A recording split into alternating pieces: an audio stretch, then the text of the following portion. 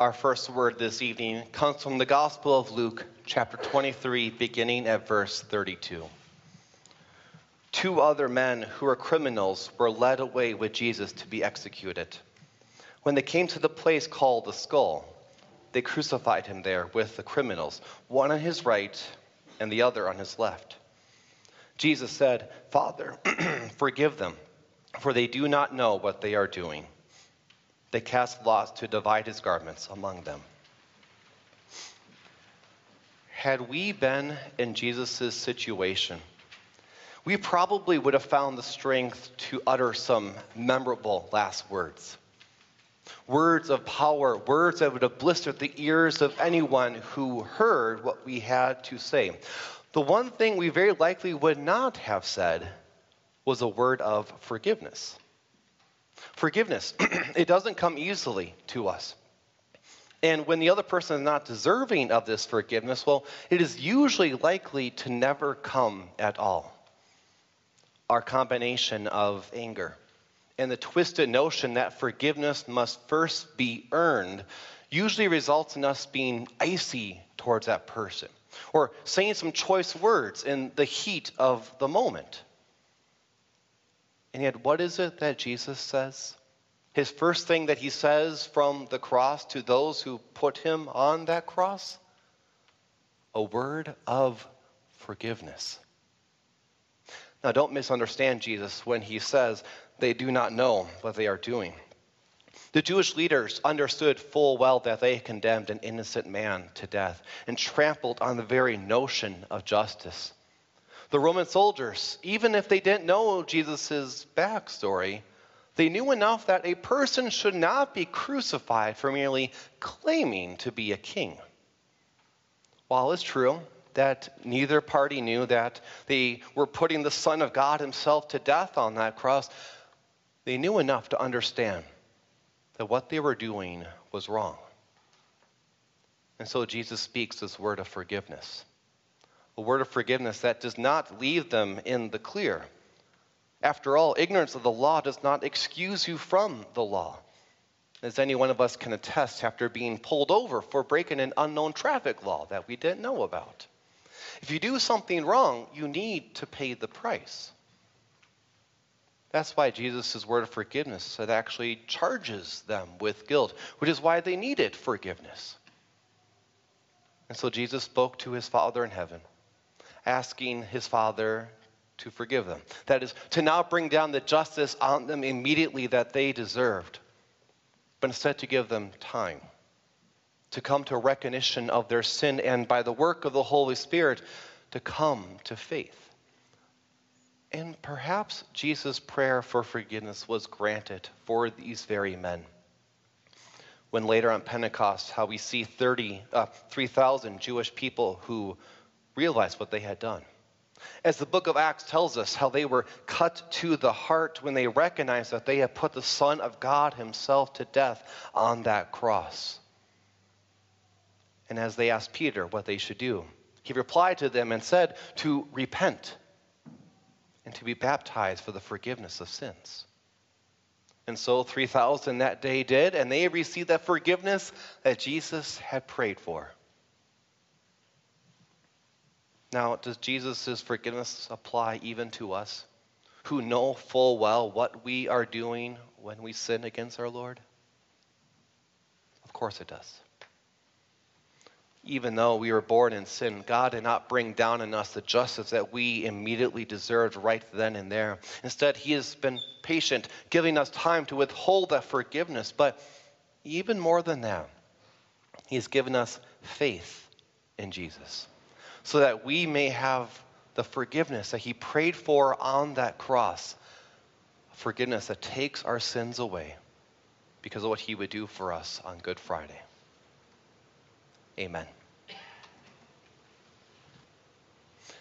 Our second word comes from the Gospel of Luke, chapter 23, beginning at verse 35. The people stood watching. The rulers were ridiculing him, saying, "He saved others. Let him save himself if this is the Christ of God, the chosen one." The soldiers also made fun of him. Coming up to him, they offered him sour wine, saying, If you are the King of the Jews, save yourself." There was also an inscription written above him, "This is the King of the Jews." One of the criminals hanging there was blaspheming him, saying, "Aren't you the Christ? Save yourself and us." But the other criminal rebuked him. "Don't you fear God? Since you are under the same condemnation, we are punished justly. For we are receiving what we deserve for what we have done. But this man has done nothing wrong." Then he said, "Jesus, remember me when you come into your kingdom." Jesus said to him, "Amen, I tell you, today you will be with me in paradise." Had I been Jesus, I would have tried to conserve as much energy as possible while hanging on that cross. And yet in the second word that he speaks from the cross, he goes at some length in reply to the criminal. Now granted, it's only 12 words in English, but he could have gotten by with just a simple "okay" to the criminal. Why did he speak at such length to this fellow crucified man? It's because Jesus wanted this word from the cross to be a word of promise. This was no casual throwaway promise like, "Yeah, sure," or the kind of promise you may say when "we'll see how things turn out, we'll play it by ear." Now that promise may work when the kids ask if tonight is the night when you get to go to EG's and receive their flavor of the month. In some situations, that idea of a hopeful uncertainty, it may suffice. But not for this situation. In many ways, the criminal's request of Jesus is the same thing that we request. We want to know. We need to know what will happen to us.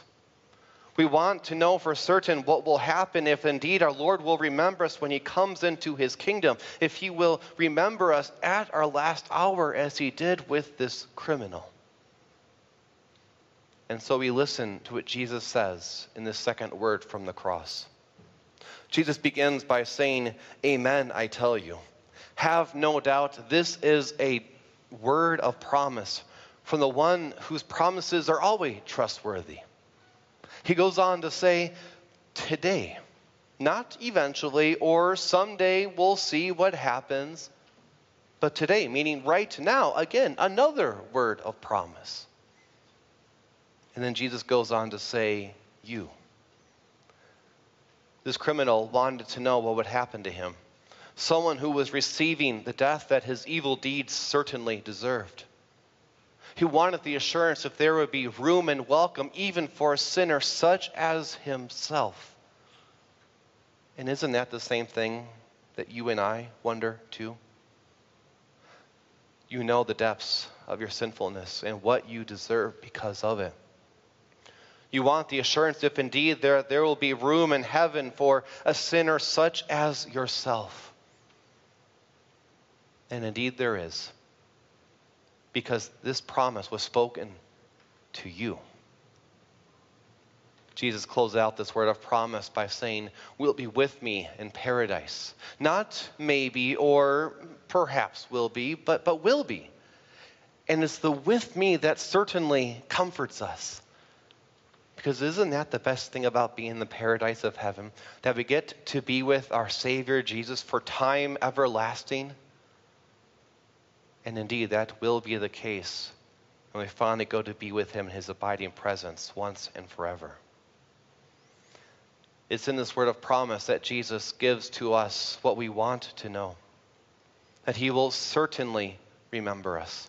And that when we pass away, we will immediately be with him in heaven, the paradise that it certainly is. Amen. Our third word comes from the Gospel of John, chapter 19, beginning at verse 25.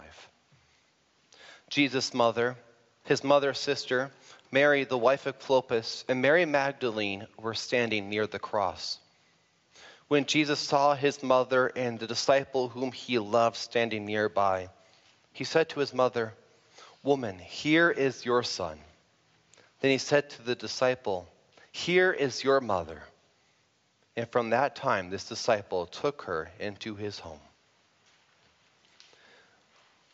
That was the number one thing on Jesus' mind at this time.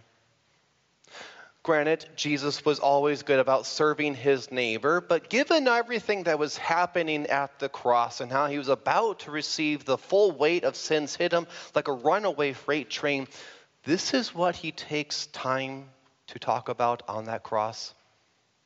To make sure that his mother would be taken care of after he would no longer be in this world? Apparently so. And so he gathered what strength he had, and he spoke this word of love for his mother. Now, we can try to make it comprehensible by saying that family matters all the time, and especially mothers. And indeed, that's true. But as we make that argument, don't we right in that same breath just incriminate ourselves? What words have we used in speaking to our mothers? Have they been words of love? To the ones who are very likely the one responsible for who we are today? Or have they perhaps been words of a different kind, words of an opposite kind? Words of dismissiveness or anger, words of rebellion or disrespect. And very likely we have spoken these words in far less trying circumstances than what Jesus had on that cross. Words that we can't even come up with an excuse for to explain why we use such loveless words.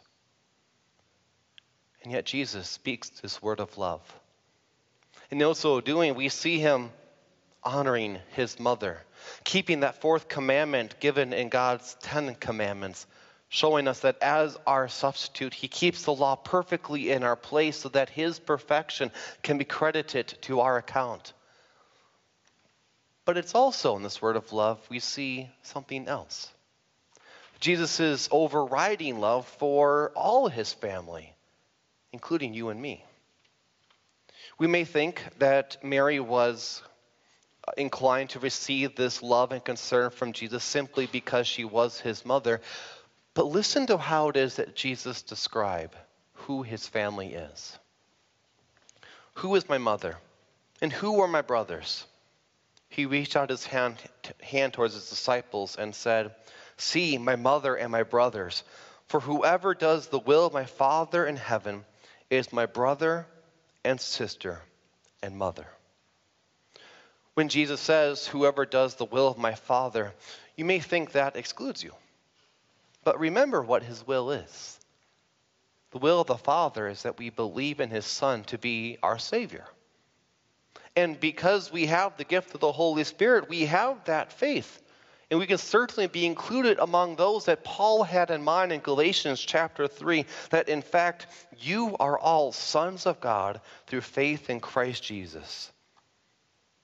That is, we are in the family of God with our Savior's love overriding all things for us. You see, it was in our first word of the cross, that word of forgiveness. We learned how our souls are covered because our sins have been taken away completely. But it's in this word of love that we see how our entire selves are covered by the love of Christ, the love he has for each and every one in his family. Amen. Our fourth word comes from the Gospel of Luke, chapter 23, beginning at verse 45. From the 6th hour until the 9th hour, there was darkness over all the land. About the 9th hour, Jesus cried out with a loud voice, saying, "Eli, Eli, lama sabachthani," which means, my God, why have you forsaken me?" The title for this fourth word is a word of anguish. But even that title, especially the word anguish, doesn't do justice to what Jesus suffered on that cross. It is woefully inadequate. You see, the unspoken answer to Jesus' question about why the Father had forsaken him, abandoned him, is this: because God was punishing his Son. Not just for your sins, which would be a staggering large amount enough on its own, but for the sins of every person, of every time, from every place. And it is that unspoken answer which tells us what Jesus was going through. But it doesn't provide the word that best describes the deep turmoil that Jesus suffered on that cross. What word could do it justice? To describe the just and holy wrath that he was suffering for the sins of every single person in the world. We use the word anguish in only the most extreme circumstances to describe the worst of whatever it may be. Now, I don't mean to dismiss the deepest anguish that you have felt, but it somehow seems wrong to use something that applies to us and to say that it's also the same for Jesus. After all, take the deepest emotional sorrow that you have gone through. Multiply it by the most excruciating pain that you have felt. Take that result and then just throw it away. Because not even that can do justice to what Jesus endured on that cross, abandoned by his own Father in heaven. So what word can we use to describe the living hell that he endured for us? While the word anguish doesn't quite come up to it, it's the closest that we can use. And so we use it, but with the full knowledge of what all Jesus endured on that cross for you and for me. And then we stand mutely in reverent awe and wonder at the love that drove Jesus to go to that cross, to suffer hell itself, so that you and I may never have to experience this indescribable anguish. Amen. Our fifth word comes from the Gospel of John, chapter 19, beginning at verse 28. After this, knowing that everything had now been finished, and to fulfill the scripture, Jesus said, I thirst. A jar full of sour wine was sitting there. So they put a sponge soaked in sour wine on a hyssop branch and held it to his mouth. Why is it that Jesus spoke this word from the cross? If we accept the premise that the most obvious answer is the correct one, it would seem to be because he was thirsty. And indeed he was. A raging thirst was one of the side effects from being crucified. And it does us well to take a moment to ponder upon that truth. Because even though Jesus said a different set of last words, far different than what you or I probably would say, the pain that he felt was very much real pain. What was going there on Calvary was not a charade or Jesus pretending to be something that he wasn't. No, these were actual nails driven through actual nerves and tendons, bringing along actual pain. And this was real thirst. This all goes to remind us that there was a real payment for sins given that day on Calvary, and that our sins have really been paid for. But getting back to Jesus' thirst, was it because of his desire to quench it that he spoke this word? Not so much. Rather, we're told in these verses why he said it, that it was to fulfill the scripture. The same Savior who came to fulfill every one of God's commands also came to fulfill every prophecy written about him. How he prophesied about himself in Psalm 22, my strength is dried up like broken pottery, and my tongue is stuck to the roof of my mouth. And then in Psalm 69, he said, they put bitter poison in my food. For my thirst, they gave me sour wine to drink. Given all that Jesus had been through up to this point, none of us would probably blame him if he would have left this little bit of prophecy to the side. But that's never been Jesus' way. He never took a vacation from being your Savior or a coffee break from being your substitute. He left nothing undone to show to us that there is nothing that we need to do or to finish off in order to be saved. Because even in the most minutest of details, Jesus has fulfilled it all. Amen. Our sixth word comes from the Gospel of John, chapter 19, verse 30. When Jesus had received the sour wine, he said, "It is finished." Then, bowing his head, he gave up his spirit. Finished. That's something that for us is quite hard to actually imagine to have happen, to actually have something finished.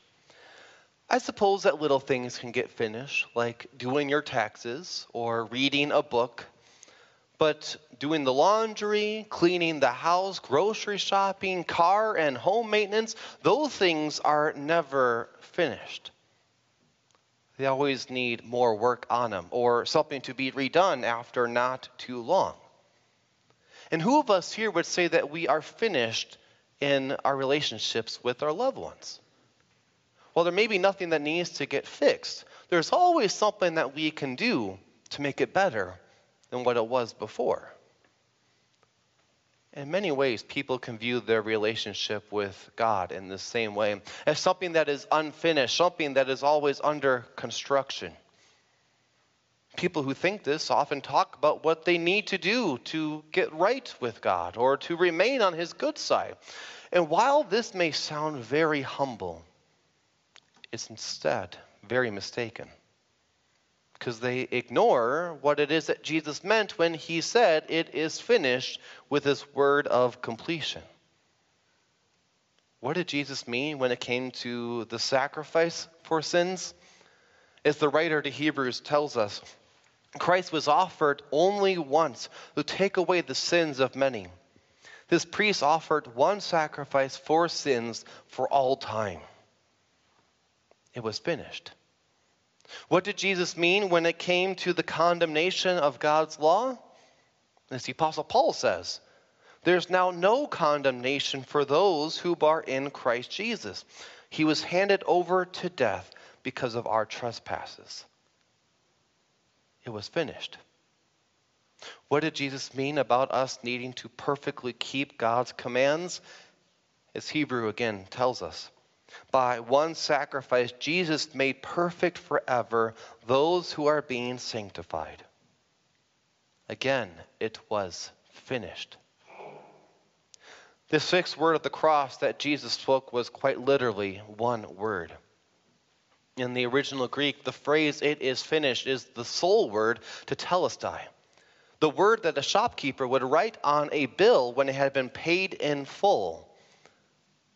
In the same way, our bill of sins has been paid in full by Jesus. And so Jesus gathered what remaining strength he had, and he said the sixth word of the cross, not so that his Father in heaven could hear it. After all, he already knew that it was finished. But for those who are tormented by their sins, for you and for me. So that when the devil comes on our deathbed and holds before us that 10 commandments to fill us with despair, we can say to him, "It is finished. It is finished. The blood of Jesus Christ, his Son, has purified me from every sin." And we will indeed hear this word again when our Savior comes back to judge the living and the dead on the last day. He will take our bill of sins and stamp it paid in full and say the glorious words, "It is finished." Amen. Our seventh word comes from the Gospel of Luke, chapter 23, beginning at verse 44. It was now about the 6th hour, and darkness came over the whole land until the 9th hour, while the sun was darkened.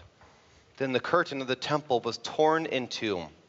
Jesus cried out with a loud voice, "Father, into your hands I commit my spirit." When he had said this, he breathed his last. We have come to the final word that Jesus spoke from the cross. And if you were to do an internet search for famous last words, you'll come across any number of them.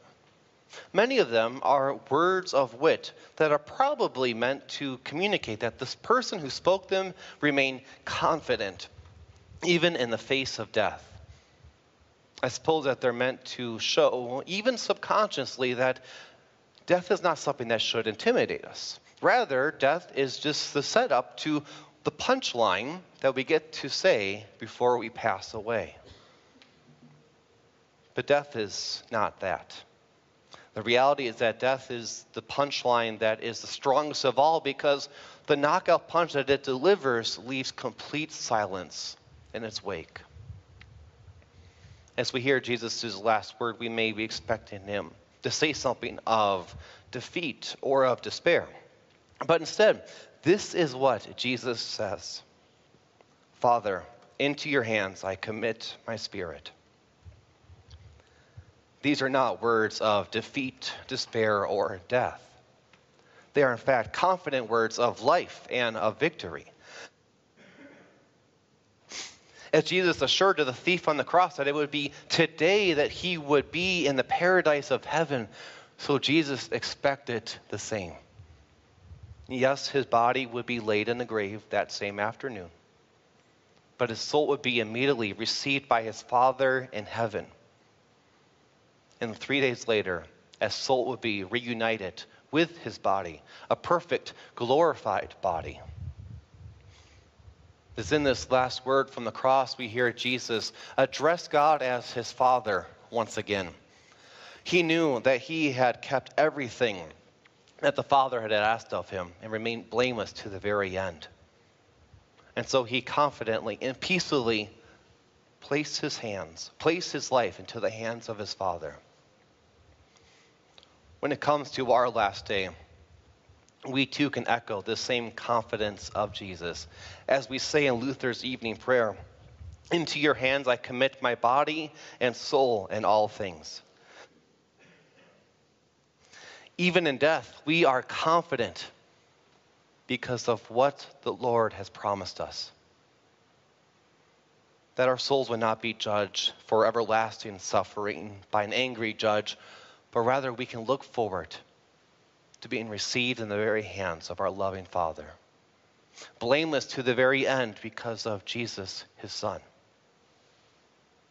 And so in our last hour, we too can confidently and peacefully entrust our life into God's own hands, knowing that our sins have been paid for and completely removed. And why is this the case? All because of one reason.